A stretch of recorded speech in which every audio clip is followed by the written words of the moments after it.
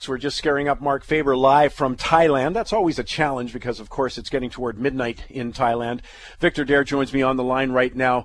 We're going live to the trading desk. There's so much action happening in the markets. It's unbelievable. Let's start with Vic. I mean, actually, it's interesting. One of the big predictions we came out of the World Outlook Conference was this is going to be a very choppy year. We've been predicting escalating volatility for several years now, but it's sort of like 2 steps forward, 2 steps back, no progress getting made. The same themes continue to emerge. What do you make of what's going on? Well, certainly this first week of September, and you think of that as being like a turning point in the markets. You know, a lot of people have been away for summer vacations. They come back the beginning of September, and bam, you know, it's a whole different world. This week felt very choppy. Felt as though there was not much liquidity in the market, and by that I mean you'd see prices would just kind of gap from one level to another. To make it graphic, Mike, it wouldn't have been unusual to expect this past week to see the Dow Jones, say, rally 200 points in the afternoon, in the morning, fall off 200 points in the afternoon, and then come back to unchanged at the end of the day. Just go, what is going on? There was something, it felt like, behind the scenes here, like we were maybe having a change in seasons or something, but certainly markets are waiting on the Fed next week. I mean, I heard you talk with Robert Levy earlier on. Yeah, we're all getting real tired of that, but you know, it is a big event. And then of course there's the whole backstory about what's really going on in China. So the way that showed up in markets, whether you look at it, currencies, stocks, interest rates, commodities, whatever, it was a real choppy week here as we began September.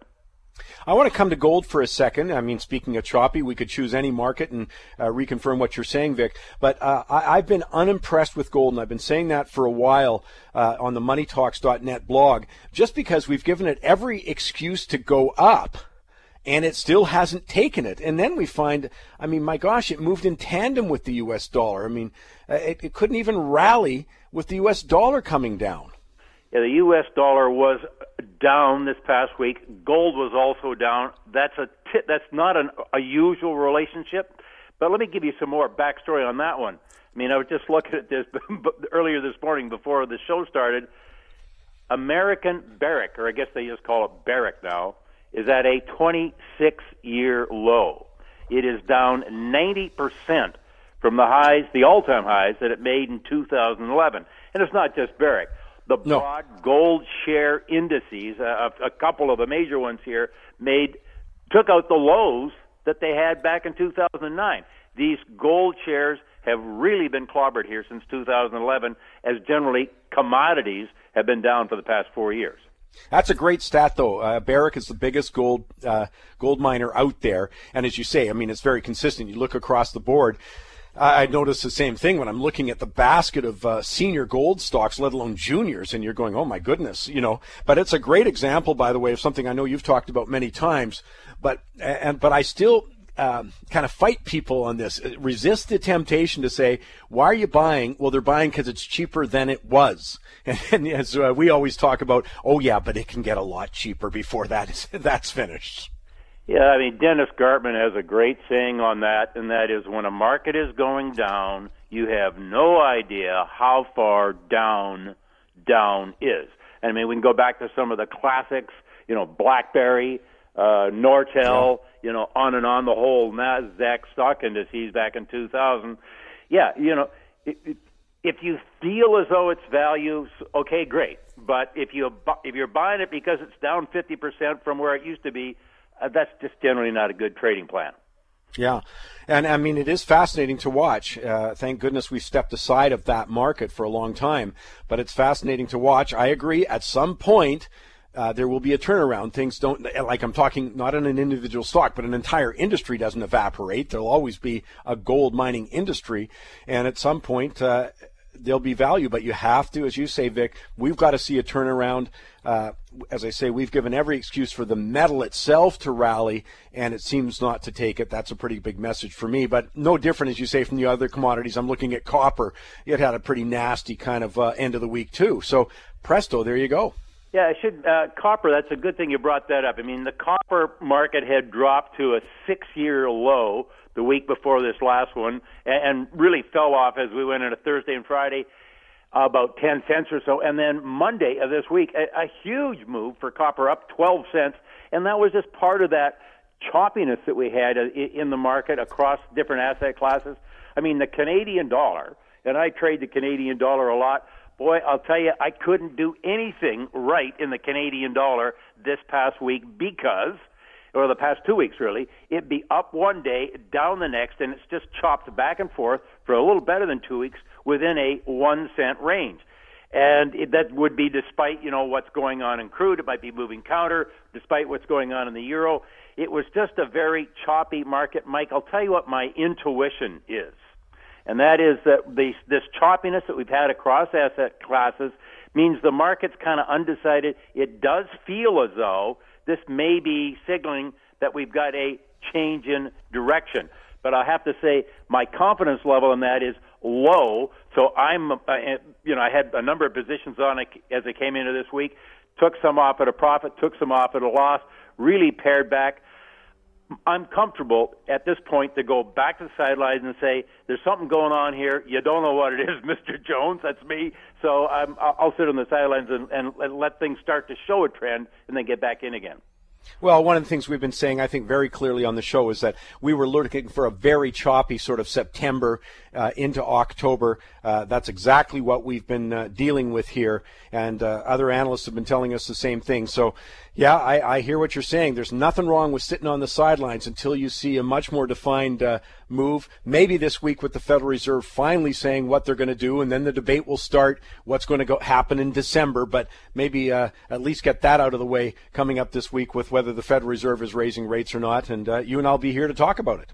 Well, there was a great line that I saw that really wraps up, I think, the market sentiment about what's going to happen come Thursday with the Federal Reserve, and that is they probably should, but they probably won't in terms of raising interest rates. Oh, I thought that was, that's usually described to me when it comes to housework. Good for Kat. Yeah, there you go. Vic, thanks very much. We'll chat with you next week. Okay, you bet, bye. Victor Dare live from the trading desk. Good stuff. I'll take a break. I'll come back. We're still hooking up with Mark Faber. We've got Ozzie Jurek. He's got some hot properties for us. I'm interested to see right around the country what's going on in real estate, but especially I want to talk about Alberta with him. I want to see what the fallout has been. Have we sort of recovered from the initial shock of the oil price drop or not? I'll check in with him on that. As I say, I've got a great shocking stat for you. It'll be a real test. We were talking about investments here. Well, I looked at these numbers and I thought, my goodness, that was a terrific investment. It's something you'll all be familiar with, and I'll give some other numbers about it. Kind of fun on this week. Also, I've got a great Goofy Award, maybe the worst parenting story of the year. Maybe. There's a lot of competition, I know. But my Goofy, maybe the worst parenting story of the year. All of that coming your way. You're listening to Money Talks on the Chorus Radio Network. Coming up, I've got a shocking stat of the week. Lots of fun on that one. I think you'll enjoy it. Also, as I said just before the break, I've got a great Goofy Award. Ozzie Jurek joins me on the line right now. Just a reminder that coming up at the end of September 24th, that's off the top of my head, Ozzie's got his big Outlook conference there. Tons of speakers talking both U.S. and Canada. And again, with the interest rate scenario as it is, it's created a whole new environment. Ozzie, first of all, let me just start. What's the date of your Outlook again? It's on the 26th. It's an all-day 26th. conference. It's a Saturday, yeah. So it's really an all-day. We're trying to cover any and every question you could possibly have. And the big question, of course, is, what is the market going to do? What is the market going to do? And it's interesting, I spent the last 2 days at the Irrational Economic Summit in Vancouver, which, by the way, has attracted some 500 people from all over the U.S. and the world, and it's chaired by Harry Dent and a whole slew of speakers. And the theme, of course, is, we're the bubbliest city, not just us, Sydney, Hong Kong, Manhattan, and all of them, the forecasts are all pretty gloomy, right? I mean, I got to hang on to my hat. What I find with them is that they don't appreciate that there is, what the issue is about capital flow right now and about confidence. And we have massive amounts of money leaving particular markets, no different than individuals coming up to me and saying, Mike, where's my money safe? I don't feel confident right now. We've got a debt crisis that we've tried to solve with a debt crisis. I'm looking at the incredible volatility. You can imagine how someone in China with a significant amount of cash is feeling right now. They're devaluing officially their currency, but also there's many other things going on there in terms of politics, in terms of corruption probes. There may be a lot of illegal money coming out of that country, but there is money flowing.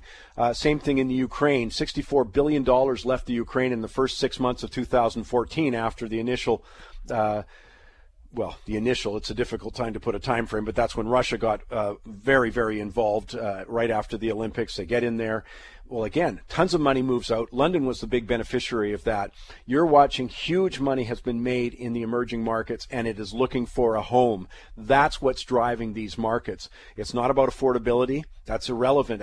I'm talking upper end. Sorry, I should have qualified that. But at the upper end, what you're seeing is money looking with the same old question. They're just going, where can I put it that it will still be there later? And real estate's always been very popular that way. You know, they're not making land anymore kind of thing. They're going to quality properties at the upper end. That's the trend that will determine whether these prices are maintained or not. So, well, it's safety, right? Safety is number one, and the price is number two. You know, what's my money going to be worth? And in defense of the conference, I mean, I like to hear contrarian views, but they're also talking about going into cash, you know, and I can't remember very few conferences where they really, the theme this one definitely is deflation is ahead, you know, prices are going to crash and so on, but they're also saying cash is a good thing, which normally they always try and sell you something else. They're not here. I think they have a fairly really worried look on the world, and so I'm sitting there and saying, well, I've been there before. We've been worried in 1987, and we were worried in 1993, and in 1998 when all the Hong Kong Chinese went back home and our markets actually went down. We always worry, right?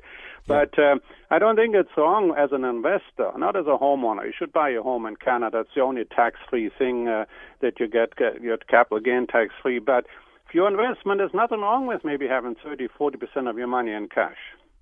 Well, I couldn't agree more, and I'm glad you've emphasized that, because I certainly have no problem with cash. I'm just saying if you're analyzing, my point only is if you're analyzing a few of these popular markets, and we've said, I think very accurately, that London, New York, off the top of my head, Singapore, would be the main beneficiaries of this capital outflow of some of these other regions, but that Vancouver and Toronto, Sydney, Melbourne had all come into that, San Francisco maybe, that second tier. That's what's driving the upper end. At the lower end of the market, what's driving it, I think, is in migration into, for example, the Vancouver area and obviously record low interest rates. So it's not the same. The market's not a monolith, and it's not, you know, if they're asking me about what I think about Des Moines, Iowa, what I'm thinking about some other areas, that's a different conversation. I'm just singling out these markets that clearly are attracting international capital, and that's all I'm saying is that's the key. But I absolutely do not have a problem with them saying you should have a good chunk in cash. Clearly it's deflation. We were on top of that well before most in the commodities market, so cash is a good thing in a deflationary environment. Yeah, and the other thing, too, is it isn't just, it's like you say, Vancouver, we have 36,000 people a year. That's 18,000 housing units that have to be either built for rent or for sale. And we've had that for 10 years. So this is regular people. 20% of our population is Asian, so it's normal. And that's what really real estate markets are. We are not a worldwide market. Real estate markets are local in nature. And so when I go to Phoenix and buy properties that were $200,000 for $50,000, it's a 5 million people city, I look, well, is that going to recover? What is the economic structure? And I still will buy in Phoenix. And I certainly, that goes for a lot of different areas. And other areas, even in a hot market, you wouldn't touch anymore, right? And that's what we're seeing in Canada. You go right across Canada, that's Toronto and Vancouver, very hot. Some areas are not, right? And that's the locality of the economic situation in the market. Do we have jobs? Are those jobs real? Is it a one-horse town? What's the employer going to do? All of those factors play a role. It seems, and please correct me, but it seems pretty straightforward. You find an area that's got money coming in and people coming in. How can't it not? And you're right. And they can't then build more than the people coming in. So if 10,000 are moving in and they're building 20,000 units, that's not a good sign. But it's still all about migration and people and cash. Always. Now in my book I wrote in 1998, where I wrote, forget about location, location, location. It isn't just location. I mean, there's timing plays a role. We went in Vancouver from $16,000 to $1 million over 50 years, but we didn't go there in a straight line. We had our reversals in 81, 40% declines even in Vancouver. And so we go through this, and so it's like a roller coaster, but the outcome has always been higher. Interesting article yesterday in The Sun about Chinese investment coming, and big investment coming, and that some of the developers apparently worry now that these assemblies along Cambie and all of those different areas, that they're going to be sitting there for years and not being developed because investors just putting their money in. That's local, very much local in nature, what impact that might have or not have. It does not play a role in Kelowna, it does not play a role in Kamloops and some of those other areas.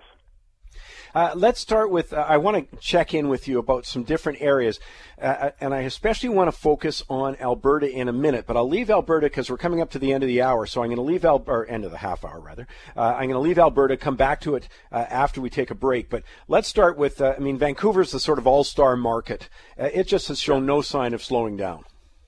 Amazing. We're 21% higher on sales. The average price, what they call the benchmark price, is up 12% at $708,000, but that doesn't tell the story. Single-family home average price is well over $1 million, up 14%, and on the west side, we're up 18% at an average price, believe it or not, of $3.2 million. I mean, that's an eyebrow raiser. But if you go to Toronto, prices are up 10% also, and the volume is up 6%. Not as dramatic, but Toronto is still hanging in there. And the interesting thing, too, is for both Toronto and Vancouver, listings are coming down. Vancouver has 26% fewer listings, so that bodes well. If you go to Calgary, surprisingly, while volume is down 27%, the price is only down about 5%. It's hanging in there. Listings are... Hold on for a second. Yeah, I want to hold on to Calgary just for a second because I'll come back to it. But here's the thing. We've got to be careful, I think, generally. I'm just warning people that are you listening to what Ozzy's saying as an investor? Are you listening as a homeowner or as a speculator? Really a pure speculator, meaning, and that's where I think some of the analysis of the market, broadly speaking, like, for example, if I find the right home at the right price and I'm getting and I've locked in for 5 years or even more maybe sometimes, and I can afford it, that's really a key in that way. Affordability, I think, is right down to the individual level. Well, you don't care about these individual swings and gyrations. To me, that's a very important aspect of it. And as I say, we're coming up to the clock here, Ozzy. I got to take a break. I'm going to come back. We'll come back to Calgary, Edmonton. I'm going to ask about a few more because what the heck's going on in Fort McMurray? Because was a very interesting area, obviously with the boom in the oil sands. Lethbridge. I'm wondering what's going on there. So I'm going to come back. I'll ask Ozzy Jurek about that. Plus, I've got a great shocking stat. At least we're having some fun for a change with the shocking stat, but we're talking about an investment that increased 71% per year for the last 20 years. Wow. We'll do that all on Money Talks on the Chorus Radio Network. Glad you're with us. You're listening to Money Talks. Coming up, I've got a shocking stat for you. I've also got a goofy award for you. Right now, I've got Ozzy Jurek on the line. We're talking about real estate, extended segment this week. So much happening. Such a unique time, Ozzy, because one, you've got the record low interest rates, which of course are, good news for investors in real estate and potential home buyers. Although that's also been, of course, a huge driver of at the lower end and mid end of higher housing prices. But the other thing, of course, is for the investment side, and we've been talking about this for 4 years, I'm thinking, maybe 4.5 years, what an opportunity it was creating. That people searching for yield had to get into things. But I'm just looking at the Alberta market. It's a great example of how an external shock, i.e. the price of oil, that is not controlled by the federal or provincial government, contrary to what you're hearing in the election campaign, as having ramifications. So that's why I wanted to spend a little more time on what's going on in Alberta right now. Let's start with the Calgary again, reiterate what's going on there. Sure. Sure. Well, and one thing you said before the break is really important because as a homeowner, am I going to sell because it's going to go up or is it going to go down? I'm going to have an environment for my family and my kids, close to school and all of those kind of considerations. And when I look like a place like Calgary, it's at $466,000 for an average home price. It's about 5% below where it was. listings up about 12%.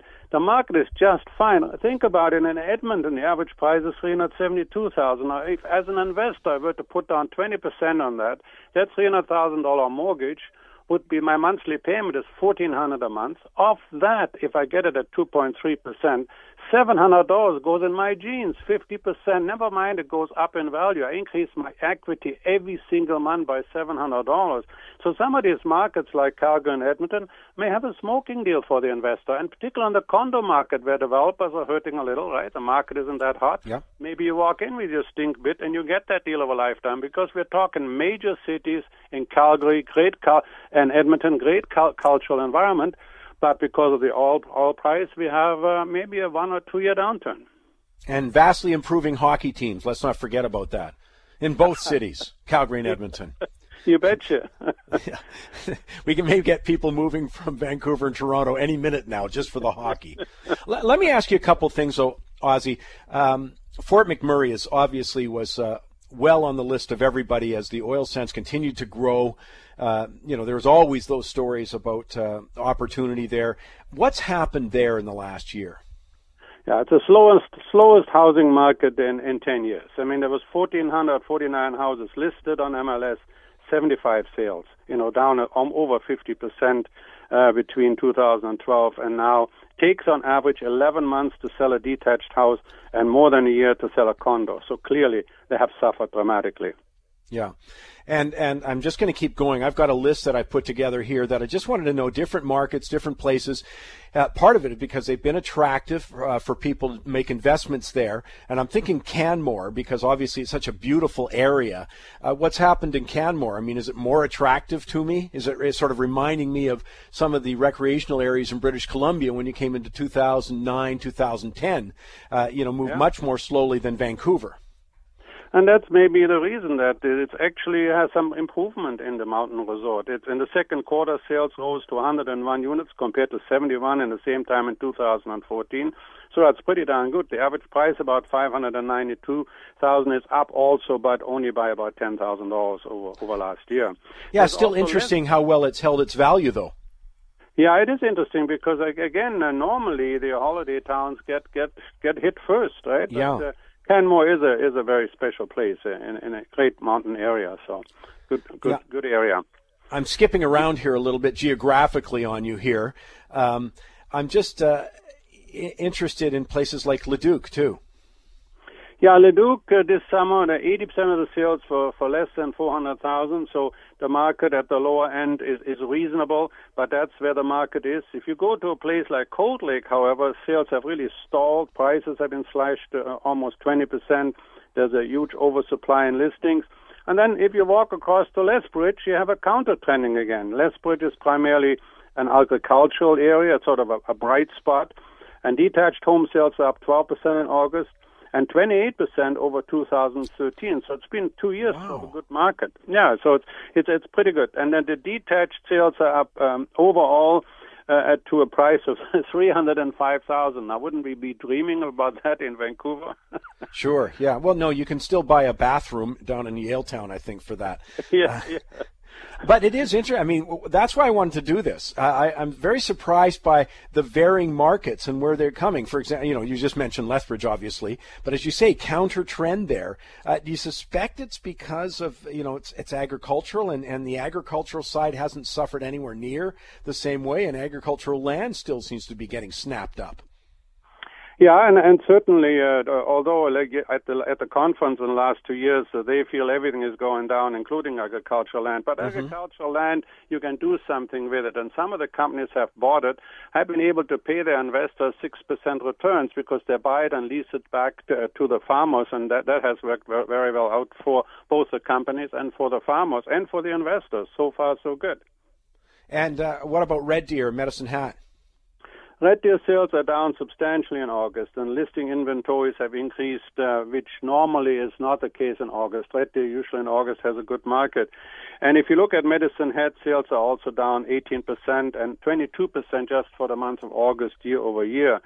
But it's interesting that in Medicine Hat, there's also a number of homes now that have sold over 800,000. There's more homes have sold this year over 800,000 than last year. So each market, this proves that every market is local in nature. You have local influences, you have local employment pictures and confidence level. And as far as I'm concerned, the home that a Canadian bought in Canada for the last 50 years has always really stood them well, not just because of the deductibility or that you don't have to pay any tax on your profits, but also just because you have been able to create a great environment for yourself and your family, and that's really the key.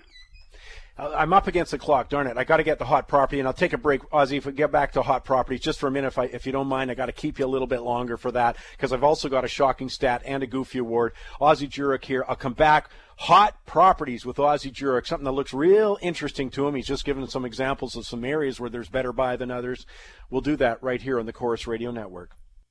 I'm glad you're with us. I've got a shocking stat in just a couple of minutes, but I'm not letting Ozzie Jurek go without giving us some hot properties today. A reminder that Ozzie's got his Outlook Conference for 2016 happening on September 26th. September 26th, all-day affair. It's going to be terrific. Again, you can get any information on that by going to www.jurek.com, J-U-R-O-C-K, Jurek.com, for ticket information to the 2016 Outlook Conference taking place in 2 weeks' time. It's going to be a great event. Ozzie, just give me a couple of hot properties. It's like a teaser for your conference because, of course, you'll be doing a lot more of that there. Yeah, we actually hand out 100 properties under $100,000 in the Lower Mainland at cash flow and throughout British Columbia and Alberta. So we're really looking and scouring the earth for good investments at the conference. We usually have 500 to 600 people out, so it's an exciting day. Yeah. Well, the first hot property is in Pender Harbor. And this is the old P&E home. It was built, I guess, in 2004, but it's waterfront, 5,000 square feet, spectacular views, and it's on at $799,000, and at one time it was on well over $1 million. And then we have one in Clayton Hills in Surrey. It's on at $589,000. A 20% down payment would be $117,000 for the investor. The rental income is $3,300 a month, and that would give you a cash flow of almost $1,000 or 17% return. So we thought that looked on paper really good. And then finally, we go back to the States. In Mesa, in Phoenix, we have a golf course condo. Now, this is a luxury units, 2-bedroom, 2-bathroom, 1,000 square feet, 5 appliances, fireplace, right overlooking the 11th hole, and it's on at $110,000 U.S. So. Yeah. Now, sorry, do you know what golf course it is? Yeah, I do, but I'm sorry, I don't have it in my head right now. Well, that's good because you and golf have never been friends anyway. So let me just come back because, audience across the country, they may not know what you meant when you said it was a P&E. Pacific National Exhibition is a big fair, goes out in Vancouver every year for 1,000 years. And every year they have this prize home and people, buy their sort of lottery style tickets and they go view the home and it's usually, top of the line of everything, as Ozzie said, 5,000 square feet. So that's what you're talking about, something built about 10 years ago up in Pender Harbor, all sorts of views and that kind of stuff. Yeah, that'll be a bit of a trophy home, I would think. No question, and like you said, because it's a prize, they spare no expense building them. They're really, you go up to that house, it's like exquisitely built. Okay, I've got to get to my shocking stat. I know time's going on. But, Ozzie, I just want to finish by saying we talked about golf a moment ago. I heard you were in a golf tournament this week. Yeah, I was. And how did you do? I came in fourth. Oh, well, that's very good for you. How many people were in it, by the way? Well, 4. Oh, okay. Well, there you go. If you can get a small enough field, you can do very well. Ozzie, you go out and enjoy the last, this wonderful weather that we've got as we come into fall, and enjoy the golf because it won't enjoy you. Thanks a lot, Mike. Have a great weekend. Time now for this week's shocking stat of the week. I love it. I love NFL season, by the way. I'm a big fan. I'm so old that I like the New York Giants because I remember when that was the only team on TV. So, well, of course, it must have been somebody else on TV with them, but they were broadcasting out of New York. Interesting, though, I saw this stat this week because New England Patriots, of course, have been front and center of so much stuff this last little bit. Robert Kraft bought the New England Patriots in 1995, you ready, for $172 million. Well, now that team is worth $2.6 billion. So in 95, he pays $172 million, now worth $2.6 billion. I did the math. That works out to a 71% return every year. Holy smokes. And no wonder. Here's a test question for you if you're an NFL fan. How many tickets do you think they sold last year?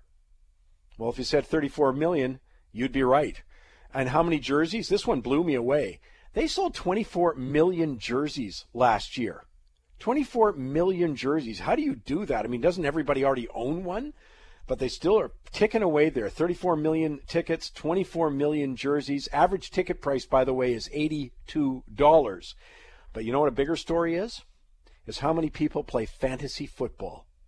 33 million people play fantasy football. One of the great business stories I can remember. Why? Because you play fantasy football. Well, you follow your teams where? On TV. So it's reinforcing all their platforms led by TV just because of it. One more stat for you today. Oh, well, this is another funny one. 33 million people play. They estimate about 18.5, 19 million are working at the time. So they spend 2 hours a day working. Well, they figure it's $447 million in lost productivity for every hour they spend. That's expensive. That's about $13 billion in lost productivity over such a short season. I don't know. The numbers are so big, it's mind-boggling. But the one you remember is 33 million people playing fantasy football. As I say, shocking stats, shocking success. One last one for you. They're estimating that $95 billion are gambled on NFL and college games a year. Football is number one. $95 billion in gambling. And tons, the vast majority of states, it's not even legal. So go figure about that one. I'm going to take a break. I'm going to come back. I still got a shocking stat for you. This one is this the worst parenting of the year? I'm telling you, it will. This one should be a shocking goofy. It's just the Goofy Award, but it is shocking. The worst parenting story I've seen this year, and I know there's competition. Wait till you hear it right here on the Chorus Radio Network. Hey, just a reminder, you can go to MoneyTalks.net. Ozzy just ran through a whole bunch of markets, for example, some hot properties. Hey, anytime you want to just revisit something, go to MoneyTalks.net, and you can click on right there. Plus, I do a midweek update. This week I talked about the Bank of Canada holding interest rates steady and what did it mean. But also, I think it's going to really be verified very quickly, that the emerging market story is the one that's going to impact our investments, cause a ton of volatility in the investment markets.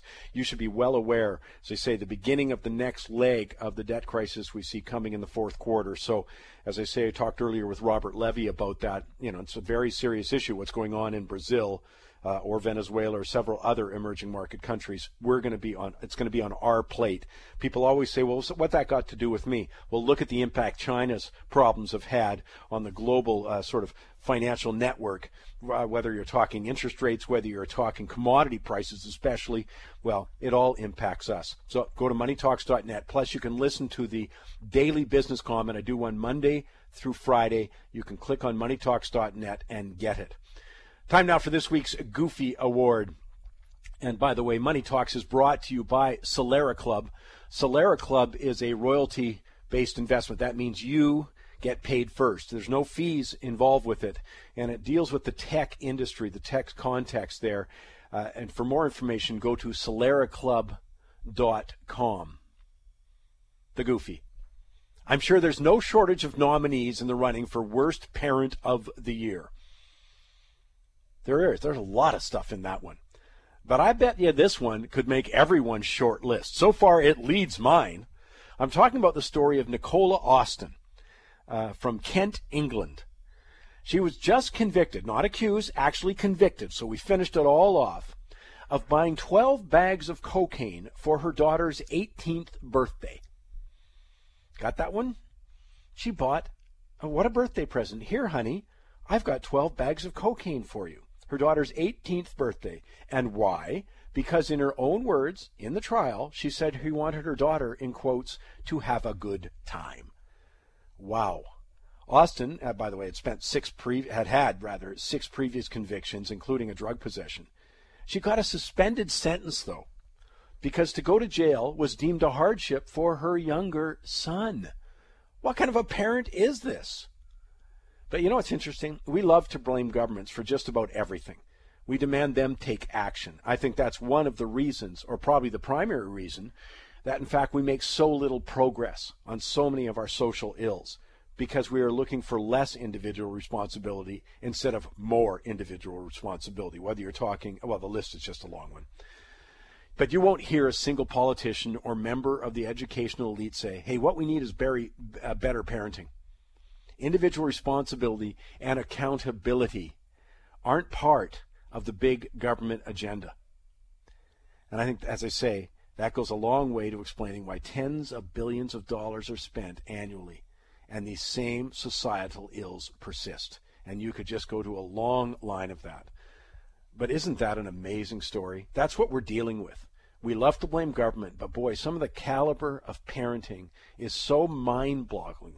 And in this case, as I say, top my list, buys her daughter 12 bags of cocaine for her 18th birthday because she wanted to be sure she had a good time. Wow. Just a reminder, coming up this week, that pivotal event, or at least pivotal in the mind of the media in terms of, and investors. Central banks have become the central kind of focus of investors everywhere. The big daddy of them all, of course, is the Federal Reserve. They meet this coming week to discuss whether to raise interest rates or not. That's been the big debate for the last several months on whether they're going to do it or not. I think that's going to be pivotal. That's why the markets have been so choppy in the very short term here. Just people are waiting to hear what they do. Are they raising rates? Does that signal the end of sort of the record, 5,000-year record, and you look back in history, of record low interest rates? Are we going to start budging off that bottom? Not going to happen in Canada in the near term. We've still got a lot more work to do, but in the U.S., that's a distinct possibility. The markets will watch that.